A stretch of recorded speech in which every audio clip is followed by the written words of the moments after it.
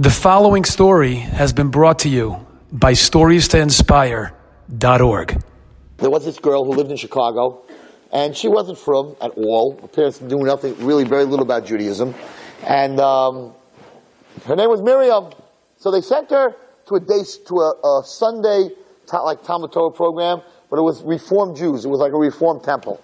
And her parents just wanted her to know a little bit about Judaism and Israel, so they sent her to this school. Now, this school had a rule, since they were Reformed Jews. They had mainly Orthodox teachers, because those are the only ones that knew how to teach Torah. But the rule was that you can now allowed to take your kids, any of your students, home for Shabbos. Because we don't want anybody coming out here religious. We want them to have Jewish identity. And the main thing is Israel. The main thing is Israel, Zionists. So this girl, Miriam, who came from this totally irreligious family, ends up going to this school. She comes in, she's in 6th grade, and this teacher, this religious woman is teaching her, and she goes over to this woman and says, you know, I heard about this Shabbos thing. I would love to come to your house for Shabbos. Now, meanwhile, this teacher has a thing that she's not allowed to invite her. She says, you know what? The kid came to me. I'm not pushing her away because some Reformed Jews don't want me. So she took her home for Shabbos. So she's about to light the Shabbos candles. Little Miriam, 6th grader, standing next to her. And Miriam says to her, where's my candles? And she says, no, the minhag, our custom is I light the candles for the whole house. Whoever's here, I just light the 2 candles and that's it. So Miriam says to her, but you don't understand. My mother doesn't light candles. In my house, there's never candles. And if I don't light now, I probably will never get another chance to light candles. So could I please light candles? So this teacher is this little 6th grader. So she takes out 2 candelabras, and she puts in the 2 candles, and she stands next to her, and she gives her the bracha, and she says, okay, read with me, and she does the whole thing, and she does the bracha, and this little girl is standing there, and she's making a wish, like a birthday cake. She doesn't know from this stuff, right? So you light candles, you make a wish, right? Fine. They finish lighting candles, she's there for Shabbos. The funny part is that when I heard the story from the seminary girl, she said that this teacher did not get fired. She never told them that she came for Shabbos. Miriam never told them she came for Shabbos. She continued teaching. Okay, Miriam finishes 8th grade, so now her parents need to send her to high school. The south side of Chicago, not such a good place to go to high school. Right across the street from where these people were living was a Catholic high school. They're not religious Jews. They're totally secular. They're not connected. So they send her to this Catholic school. And 9th grade, 10th grade, she's praying a little bit with them. Her name is no longer Miriam. They're calling her Mary, like everybody else in the school. She totally loses her identity, the little bit that she had. Now she goes, I think she went to Xavier in Chicago, a college, whatever it is. She goes to college. She falls in love with an Italian guy. His name is Vinny. And it's a true story. And she's going to marry Vinny. But to her, it's nothing. She's married. It's Vinny. They didn't have anything. These people knew nothing. Okay. That's how HaKadosh Baruch Hu works. Now, the story was told by her to 2 seminary girls. You have to hear this crazy story. So, she's getting married on Saturday in a church to Vinny. And her parents are happy. Everything's fine. So she gets into the car, into the limo. She's going to take her to the church. And she's very happy with herself. And she's got these 3 girls, they wear the same clothing. That's what they call them, bridesmaids, right? She's got her 3 best friends, not Jewish people, not Jewish girls, sitting in the limo with her, and she gets into the limo, going to get married, the limo's with the cans and the balloons, and they got some ices, and she's on her way Shabbos, she's going to church to get married. You hear this? She's going to church to get married. So they're driving, and these 3 girls that are with her, they're like, I don't know if we should tell you. She's like, what? She says, but I don't know if we should tell you. She's like, what? They're like, we bought you a beautiful present. She's like, let me see it. They're like, no. After you get married, we're going to give it to you. She goes, no, you shouldn't have told me. Now you have to show it to me. You know how girls can get. Anyway, so they said, okay, we'll make you a deal. If you close your eyes and you don't look, we'll show it to you. You have to promise you won't look. She said, I promise, God's honor, whatever you want, I'm not going to look. So they open up this box, this velvet box, and they take out this gold chain, and on the gold chain is a big gold cross with diamonds around the cross. And this is their present to this Jewish girl, who's one of them, who's marrying Vinny on Shabbos. So she's like, can I look? And they're like, no, not until we tell you. And they take this chain, and they put it around her neck, and one of them's holding the cross. And she says, can I look? And they're like, no. She said, well, I know it's a necklace, right? But there's something on the necklace. She's like, what? No, you can't look yet. And this is how this girl says over the story. It's unbelievable. And the girl that's holding the cross lets go. And the cross, when it hits Mary's body, all of a sudden this voice from within her soul screams, no! All the way, that's how she tells the story. All the way to Shemayim, breaks through the gates, breaks through everything, to Hashem's Kisei HaKavod. And God's sitting on his throne, the Malachim are around, and this human, painful soul voice screaming from earth, no. No! Mazeh, what's going on? Satan comes running out. God, this one's mine. She's on Shabbos. She's going to marry Vinny. She has nothing to do with Judaism. Her name is Mary. God, you got to let this one go. She's not going anywhere. Okay? She's talking marrying a guy. She's going to church on Shabbos. So Bezin Shalmayla is about to say, no, what can we do for her? When this little teeny malach comes out. This is how she says the story. And of course the Satan says, oh, every Jew has this little teeny malach. As I'm about to get them, there's this little Jewish angel that has to open his mouth. What do you want? And the angel says, I am the angel of Miriam's Shabbos candles. She lit Shabbos candles. And that's a mitzvah that nobody could take away from her. So the Bezin Shalmayla says, how long did she spend at those Shabbos candles? And the answer, 40 seconds. So the Bezin Shalmayla says, 40 seconds of lighting candles, you have to give her 40 seconds to do tshuva. Mida keneged mida. Now let's go back to earth. She's on her way to the church. Red light, car stops.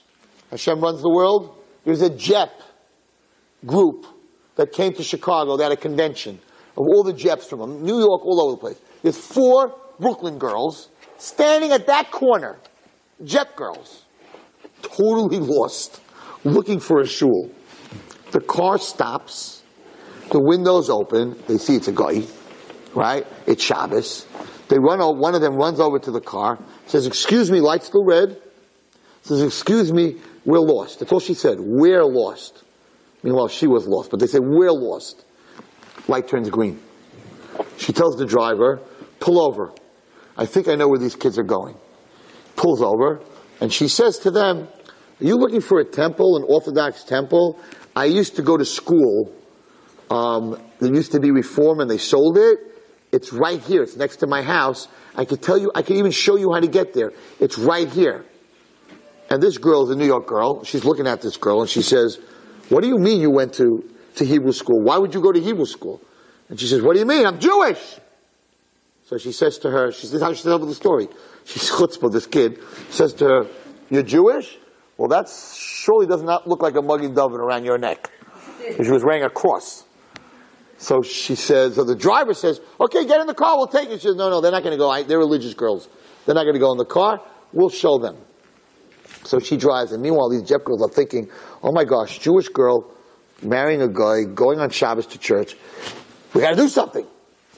So this girl who went over to the door, who was very, very smart, when they pull into the driveway of the shul, she turns to Miriam, and she says to her, well, if you're going to get married and you're Jewish, don't you need a rabbi? Don't you need a rabbi? She says, yeah, but what rabbi? She said, well, we probably could get you a blessing from the rabbi in the shul. Why don't you come with us into the shul? She says, really? You think he would give me a blessing? Let's ask him. Just get her out of that car. So she gets out of the car, and the girl says to her, but you can't wear that thing when you go into the synagogue. It's not respect, if you don't mind. She says, oh, yes, I respect that. I understand. She takes the chain off and puts it on the chair. And then the neshama's like, okay, we can breathe again. We got a shot at this. She walks in. That's how the girl says over the story. She walks in to this shul in Chicago, to the Ezras Nashim.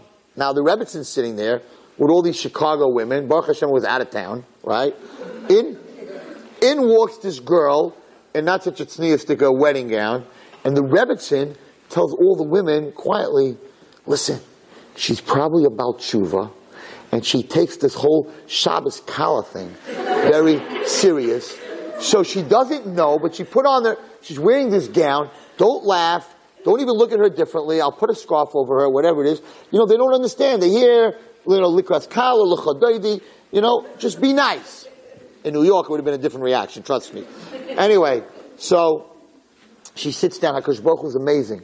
Where does she sit down? It's the end of davening, and it's Ashkenaz, and they have this kid. The kids are singing Ein Kelokenu. So she sits down, this is what she hears. Ein Kelokenu, Ein Kadanenu, and these kids are singing it. Then they sing Aleinu. Then they sing Anam Zmiras, and she's like just totally, was never in a shul. She never went in the shul Shabbos. And she's sitting there, all these holy women are davening, and she's just like, wow. So the Rebbetzin says to her, listen, I see this is something new to you. Where are you going? I mean, I see you in a wedding gown. She says, I want to marry Vinny, and I want to church and all that. And the Rebbe says, well, you don't know who you are. You don't know anything about Judaism. Don't you want to get married? Because really, you're not really married. Don't you want to get married by a rabbi? This is not, you can't get married by a rabbi in a church on Shabbos to a non-Jew. I think that you should investigate your roots a little bit before you jump into this. And she says, you know what? Maybe you're right. Maybe I'll put it off. Unbelievable. So she goes back to the car. They're honking already, right? She's supposed to go in there for a minute.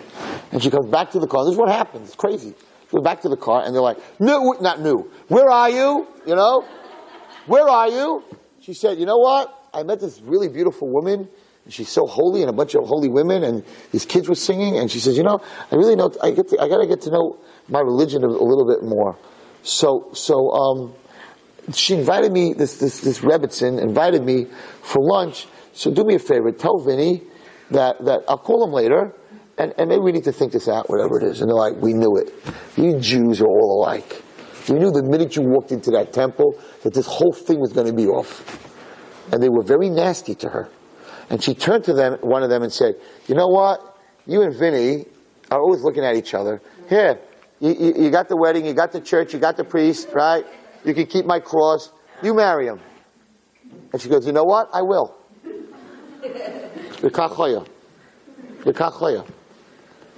So now she goes to this house for Shabbos. Of course, she falls in love with Yiddishkeit because Shabbos was what I really wanted to learn about tonight.